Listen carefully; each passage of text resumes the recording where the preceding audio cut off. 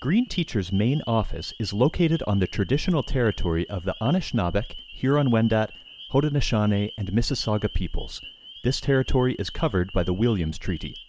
You've got, the different levels, but then also you've got the different textures, the tastes, the smells, the colors, but, I think especially the tastes. And why not over to the right of the pollinator garden, have a food forest garden? And again, it doesn't need to be big, but if you have some representative native plants, there's so many animal jokes. I don't know if I'm going to be able to come up with many plant jokes, but we'll see. When you can bring food forest gardening into areas that are underserved, right? How empowering that can be for those communities. Testing. Hey, I'm Ian. And I'm Sophia. And welcome to Talking with Green Teachers. This is the Environmental Education Podcast, where we discuss recent developments, big ideas, and creative approaches to teaching green.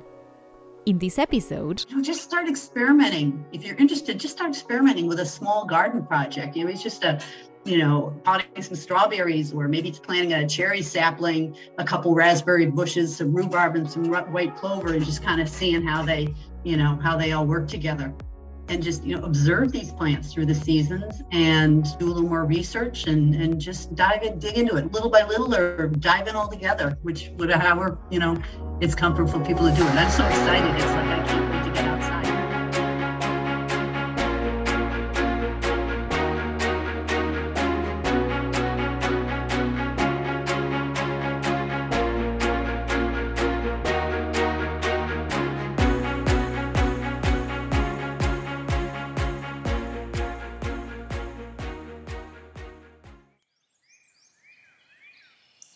you approach the lush patch of vegetation that used to be a monoculture of manicured lawn.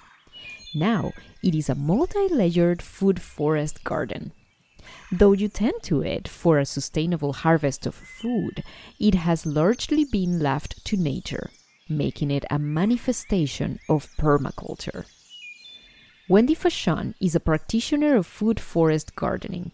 To go along with her work with the Story Walking Radio Hour and numerous other environmental education initiatives. She joined Ian to discuss the intricacies of food forest gardening, how educators can leverage it for impactful learning, and its connections with corporative learning. Food forest gardening is a form of permaculture. Let's start with the definition of permaculture. Okay, permaculture. Well, probably the best way is to go to Bill Mollison, who is actually credited with coining that term permaculture. And he did this back in 1978. And I'm going to, tell you verbatim how he defines it. Okay. The conscious design and maintenance of agriculturally productive systems which have the diversity, stability, and resilience of natural ecosystems. It is the harmonious integration of the landscape with people providing their food, energy, shelter, and other material and non-material needs in a sustainable way. So that formal definition, how I would, describe permaculture is kind of farming or gardening that incorporates the use of mostly perennial and self-propagating plants. So it's going to take time to establish it. But unlike, say, a vegetable garden where you're going squash and beans and corn and all that kind of thing, you're not going to need to reseed every year or re-prepare the soil every year. Mm-hmm. You're going to hopefully do it once, and then it's going to start taking care of itself. Now, it's not to say it's not going to be any work at all.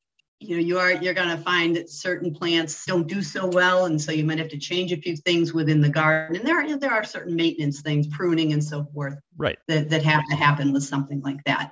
But the idea is to reduce the amount of work, let nature do the work instead, and then arrange all the plants so they support one another in a systematic way. And food forest gardening is, I guess you could call it, a branch of this. There's the first of probably many nature puns. Mm-hmm. Apologies. Sorry, not sorry for the nature puns. But what is your definition of food forest gardening? Of food forest gardening, I would say it incorporates permaculture principles in designing a garden. And it's going to be a garden that's going to have multiple layers of edible perennial plants. So, in essence, that's what it is. And the whole purpose of this, creating a garden in this way, is that you're going to maximize productive use of space. You're going to be using all different levels or layers as opposed to a regular garden where you've got your little rows all together and they're really all in one layer as opposed to multiple layers. So there's sort of that aspect of it. And as I said, allowing nature to do the work for you. So in terms of layers, you're talking like overstory, understory, herb and shrub layer, fungal layer, and of course there's the underground part, which is vines, are considered a layer, ground cover. So yeah, you've got all these different layers and they're working together. So the overstory is going to provide shade so that things don't get too much sun and get dried out. But then the overstory is also helping collect rainwater and manage the rainwater, because those trees will absorb some of that water through their leaves. But then when there's too much water, it will get channeled down to the plants below. And then just also the fact that they're providing shade makes your evaporation, it's going to slow down evaporation from the soil below. But then also you've got these trees that are dropping leaves in the fall, and they're creating a mulch, a natural mulch. And that's also going to help retain the water. So you've got that tree doing big job. We've got all these other plants down in other layers doing similar jobs or other jobs. They each have something to contribute to the whole system. And one of the understory plants that you could use is mulberry, and I'm assuming it's the red mulberry in your area? Yeah, I believe it's the red mulberry in our area. So just before we started recording, you told me a really good story about a red mulberry. So I would love for you to share that with our listeners. All right, sure. My husband and I just recently had a food forest plan done up for our front yard. Okay, our front yard, it's a teardrop shape, and it's mostly grass, but in the center are some ornamental shrubs. And the whole idea behind the food forest is to get rid of these ornamental shrubs and instead plant something that's going to be productive, something you can eat, as opposed to just something that's just going to sit there and be pretty. Well, the ornamental shrubs, the yews have been decimated by the deer. The rhododendrons have gotten old and they're not doing so well. The azalea does well some years and not others. And other things are starting to take it over in there. So I'm like, okay, we're getting rid of these. So my first job, and this was last Friday, I'm like, okay, I got in there with the loppers and the clippers and I just started cutting things away to get at the roots and then figure out, well, what am I going to do with those roots? But as I was cutting away the azalea, I came across actually not one, but two mulberry trees just right there kind of growing up through the middle. And it just so happens that the food forest plan that was designed for us has a cherry tree, some big trees, and a mulberry tree in it, pretty much right in that very space. And I was like, wow, I don't have to go buy a mulberry tree because as Providence has it, here it is.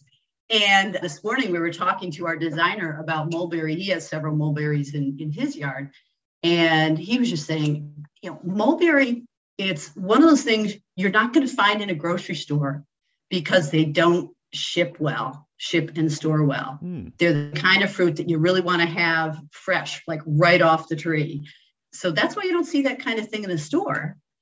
But you get that in your yard. And he's made, I don't know how many trays of mulberry crumble from all the mulberries that he's gotten from his trees. And he'll just go out there and grab a handful and have them for a snack. And just the lower part of the tree, he said the upper part of the tree he can't reach, but eventually those drop down. If you put a plastic on the ground, you can capture some of those mulberries as they drop to the ground. It's just actually, it's so amazing to me. This is a whole new learning experience. And I'm going to be learning as we dive into this. I'm going to be learning about all these really cool plants that I never thought about before. Yeah, super exciting. Talking with Green Teachers is produced by Green Teacher, a registered charity in Canada that has been enhancing environmental education since 1986. By taking out a subscription, you can join our global network of passionate environmental educators, receive each issue of our quarterly magazine, and gain exclusive access to our vast archive of webinars and magazine back issues. All proceeds go back into the organization to support our vision of helping each successive generation of young learners become more environmentally literate than the last. To learn more, visit greenteacher.com. A mature pink cherry makes up the overstory of this garden. Given the rich soil below, It's no surprise that the tree stretches more than 10 meters into the air. So in terms of the education potential of food forest gardening, particularly K-12 educators, what opportunities do you see there? Oh, wow. I see so many opportunities. I think it's endless.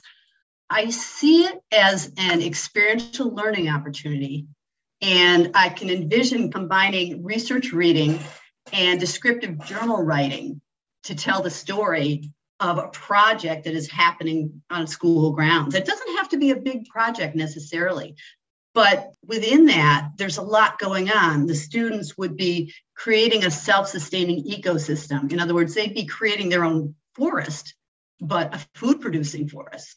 They'd be observing plant life cycles throughout the year, throughout the seasons. You'd be seeing how different plants self-propagate, or how they may be spread by rhizomes, or all the different ways that plants spread themselves around. So students are actually able to see that and study that.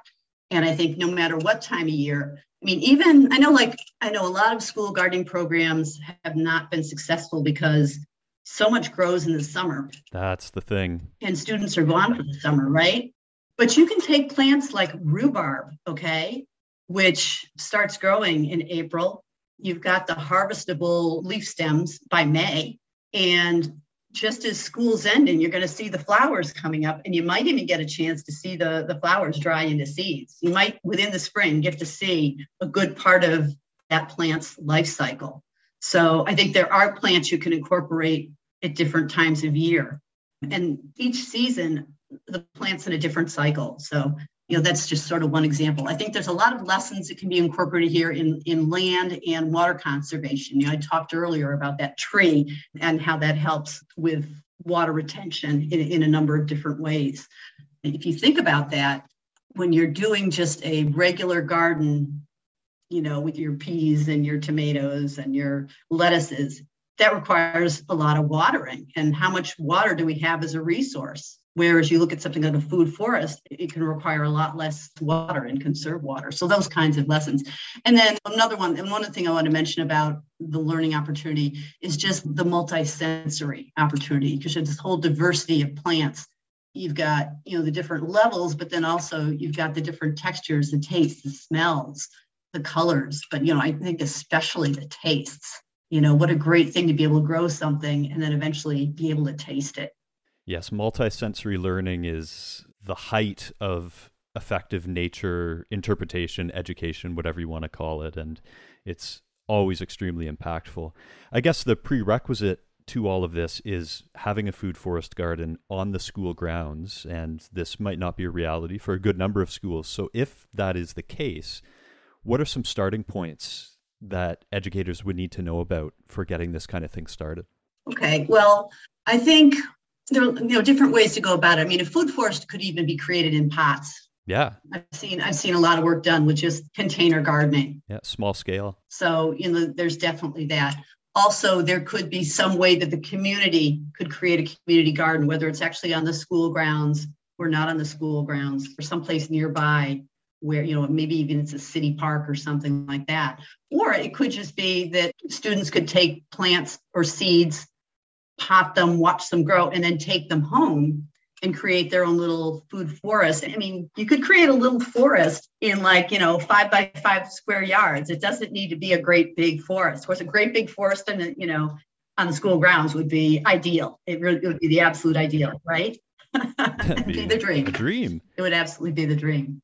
What about at other non-traditional settings, sort of outside of K-12? I ask just because we do have listeners who might work at parks or museums or nature centers, et cetera. Oh, yeah.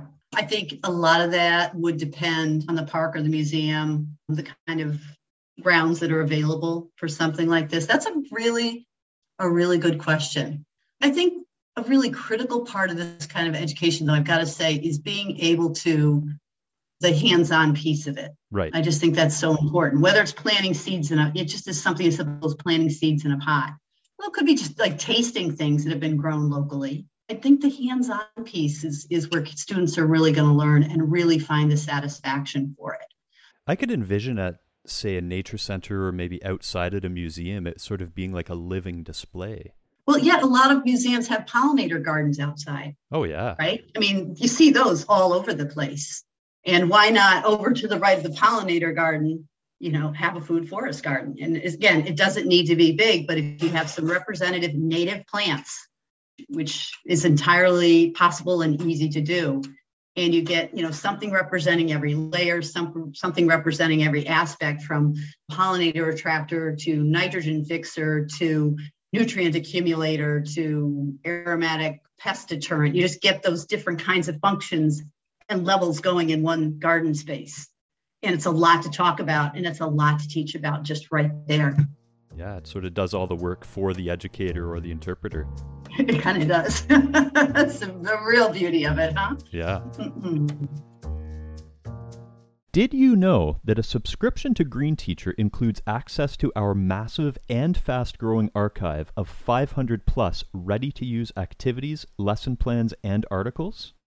The recording of each new webinar goes into the archive too, and there are 120 of those and counting. To save you time, because educators never have enough of it, right? Everything is organized by topic and age group. Learn more by visiting greenteacher.com/subscribe. We also have special rates available for bulk orders from your school, board, district, faculty of ed, or organization. As always, all proceeds go back into the nonprofit. The understory consists of several service berries and a lone Canada plum. Leafcutter bees buzz around the plum shrub. Cedar waxwings are regular visitors to the service berries, though you don't see or hear any at the moment. Well, let's talk about nature drawing, and full disclosure, I am a nature artist, so... Oh, okay. I didn't know. You'll forgive me if I geek out on this part of the discussion, but you have taught 2 different nature drawing programs. So actually, I've taught 4. Oh, taught 4, huh? 2 were endangered species. So it was like all over the world. But then after that, we wanted to bring it into where we are in Rhode Island or New England. We wanted to bring it into species that were local that the kids could really identify with. Yeah. So, the 2 I want to talk about a little bit just before I launch into the back into the food forest and how that ties in is we developed a program with vernal pool animals. Okay. And then we did another one, pond and river animals. And with each of these programs, we selected 6 animals, or 7 animals. Much like, with the food forest, I would select 7 layers, but, we have 7 animals and, they represented, with each unit, we'd have like an amphibian, a reptile, an insect, a crustacean, a mammal, a bird. So we're getting all the different kinds of animals that live within that particular ecosystem. And then talking not just about the specifics of each of those species, but how they interact with each other. And as the kids sit and draw, and we actually have been teaching this class virtually online, although you could teach it in person. And we usually have an artist from RISD School of Design actually doing the drawing it's a special camera that looks like this. The kids can see full on their screen the different drawing steps while they're in their own sketchbooks drawing. But as we draw, I will also be co-teaching, and I'll talk about the detail being drawn at that particular point in time, whether it's the way a beak looks or a tail feather looks, or the way the feet are webbed, and talk about how the adaptation of that particular detail for this animal and the way that it lives. So the kids start to, do their drawing and get an idea why they're drawing it this way or why they're drawing it that way, and really get into the detail. Yeah, so I guess the question is like how it all builds into food forest gardening then. So yeah, how it all, but it's like it's all one ecosystem, how they work together. I just want to mention, we also talk about the challenges within that vernal pool ecosystem of things like deforestation, fragmentation, pesticides. So at the end of each class, we talk about, okay, what's challenging this animal? What's this animal's story? Because we want the kids to be able to then take those drawings and share those stories with their family or with other people. We also had some gallery displays. So that's been fantastic. So this whole idea then with the food forest is rather than plants, and I've always done animal drawings. I love plants though. I love drawing plants. Rather than looking at animals, we're looking at plants. Okay. So, and we'd be looking at plants at different layers. And again, we get into the details of that plant. Why is the leaf, this way? Why are the roots, spread out this way? Or why are the roots deep? Talking about the different features of the plant and how that helps them adapt and do the function that they need to do. And The other thing I really like about the idea of doing the plant nature drawing is with animals, we're looking at photographs. We're having the kids look at photographs and just drawings we sketch out. In plants, you can actually give the kids a sample. Yeah, it's live. Of a plant. And they can touch it. They can turn it different angles, right? It's live.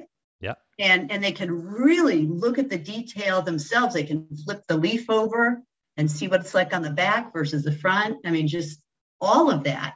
And you can also draw plants during different seasons. So you could draw a seed pod of the same plant, maybe a couple months later, you draw the flower and then draw the fruit when it finally comes to fruit. But it allowed that kind of nature drawing would allow the kids to follow the actual life cycle of the plant.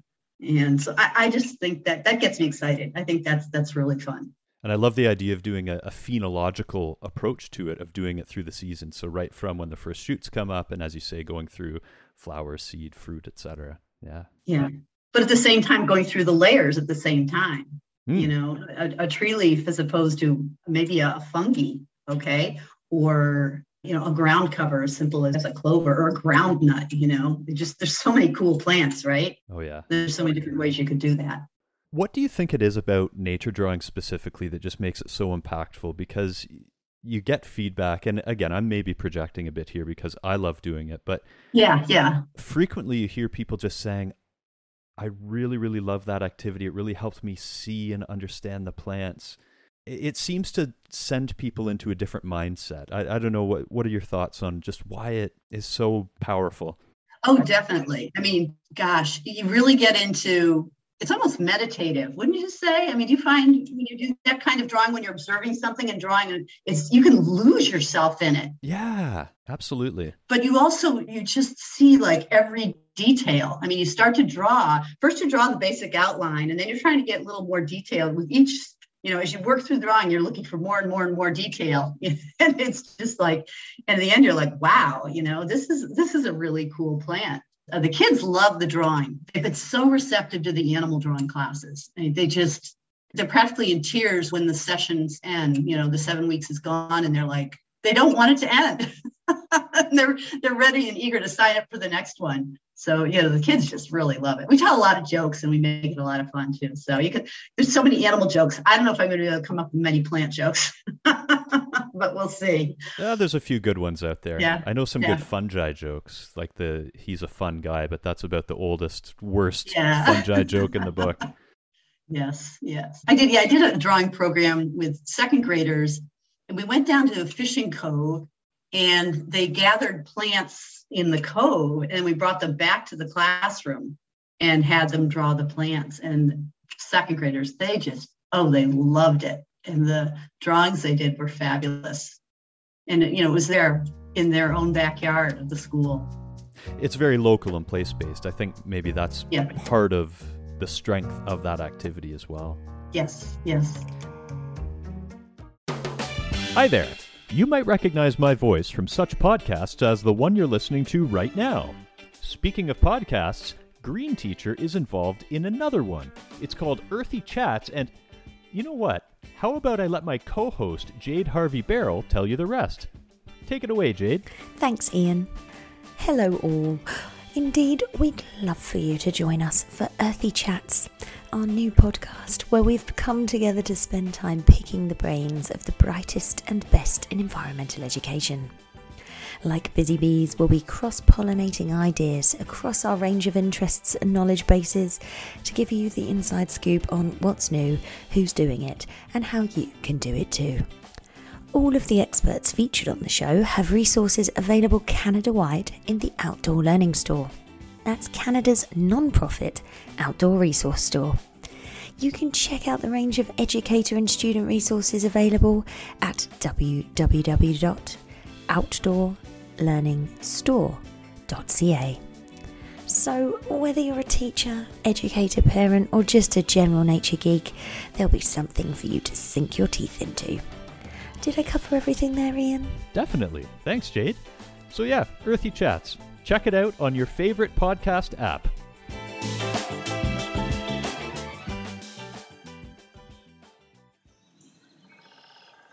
The most prominent plants in the herb layer are the brambles, blackberries and raspberries. several riverbank grapevines meander among the thorn-covered canes. So you've mentioned to me that there is a tie-in with food forest gardening and corporative learning. So first, let's start with the definition of corporative learning. Okay. Corporative learning is when corporations become engaged with teaching at local schools. So before I jump into the food forest garden, I'll just talk, an example where I was doing an after-school program, or no, it was a summer. Well, it started as a summer program. We found there were a whole bunch of recycled boxes out in front of the school, and we ended up taking them to create, oh gosh, kids can get so creative with cardboard boxes. It's unbelievable. We're going to create a puppet stage with them, but then the kids had their own plan and started to create houses and communities. And, they just taken apart and putting the boxes together in different ways. And they could have just spent hours doing that. We did it outside under the trees, and then lunch was indoor time after lunch. And they wanted to bring all the boxes indoors and keep doing it in the cafeteria. It was fabulous. But I said, okay, so how are boxes made? And we took a walking field trip to a manufacturer, 15-minute walk from the school, and the kids got a tour of a box manufacturing plant, and they got to see how the paper comes in the big pallets, and then how the paper gets baled and recycled and goes out, gets packed on the same trucks and goes out. And then this same corporation came into the fourth grade classrooms, and they did a PowerPoint presentation about how paper is made.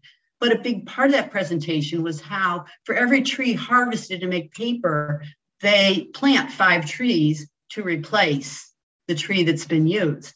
And so the kids taking cardboard cartons from their milk at lunchtime, we ended up planting white pine saplings in those so they could take them home and then put those in their own gardens. So seeing this whole cycle of plants and manufacturing was pretty cool. But the idea that this corporation came in to teach the kids and get involved with the kids. So I think inviting local groups to tour facilities or, visiting or having people visit to present PowerPoints on different things, and where this would come in with food foresting is there's a lot of corporations where they want their employees to volunteer. Right. And, that's one way. It could be a local bank that has employees that love to garden. It could be a paper box manufacturer, as I talked about, who wants to help with replenishing trees. It could be a landscape company or a local nursery. It could be an apple grower. And there's so many ways you can bring businesses in to participate in the education of the kids.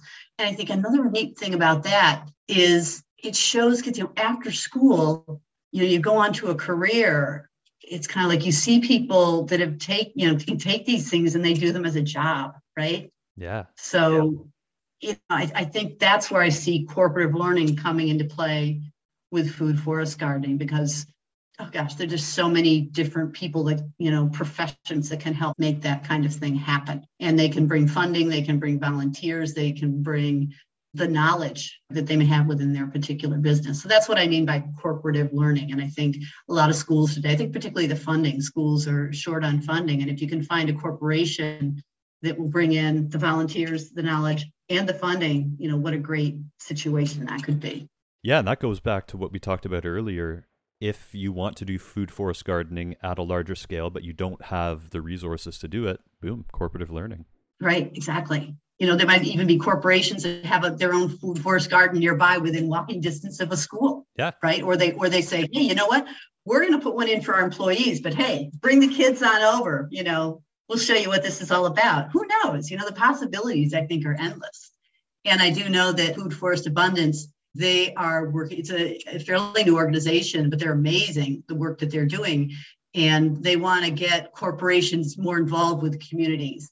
And another big piece of this food forest thing is, looking over the past 2 years, we've been looking at challenges with food security, right? And supply chain issues. And local food is certainly a more environmentally preferred option to, getting stuff from California, right? Of course. So there's kind of all these things, I think, particularly the food security piece, when you can bring food forest gardening into areas that are underserved, right? How empowering that can be for those communities. Yeah. Well, before we wrap up, do you have any final advice for aspiring food forest gardeners? Oh, okay. Yeah, I would couple things. Just start to learn about food forest gardening. You can listen to my recent Story Walking Radio Hour podcast. Just go to storywalking.com.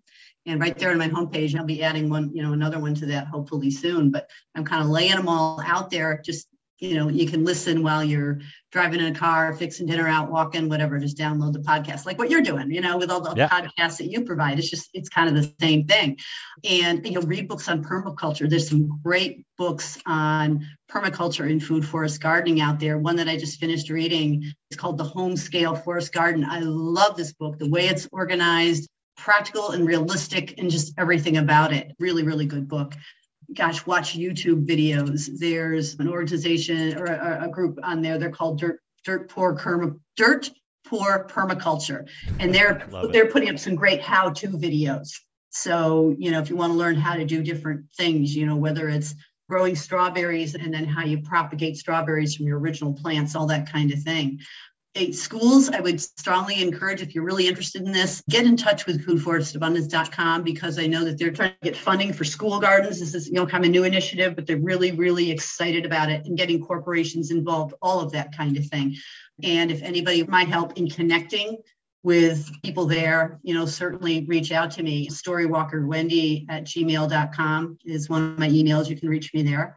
Just start experimenting. If you're interested, just start experimenting with a small garden project. It's just potting some strawberries, or maybe it's planting a cherry sapling, a couple raspberry bushes, some rhubarb and some white clover, and just kind of seeing how they all work together.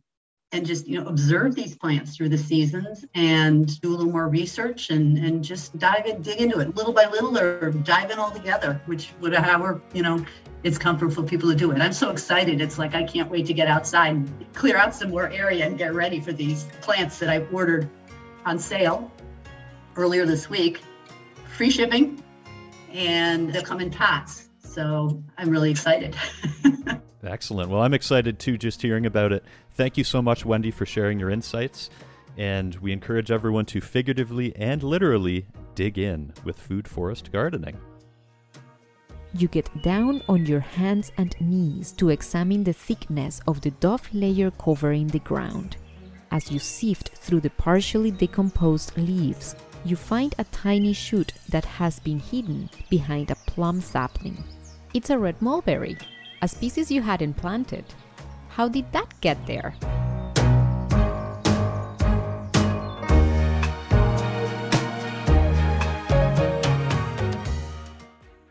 Talking with Green Teachers is co-hosted by Ian Shanahan and me, Sofia Vargas-Nesi. Ian is the show's writer and editor. Logo design is by Devin Terrien. Subscribe on Apple Podcasts or iTunes to get instant access to each new episode. If you really like the show, give us a rating too. We can also be found wherever you get your podcasts. Thanks for joining us in this episode. We'll chat again soon.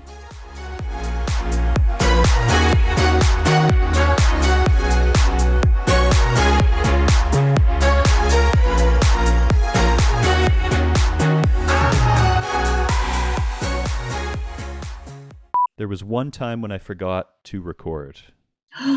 So we had to record again. So hopefully we won't have to do that. All right, so we will jump into it.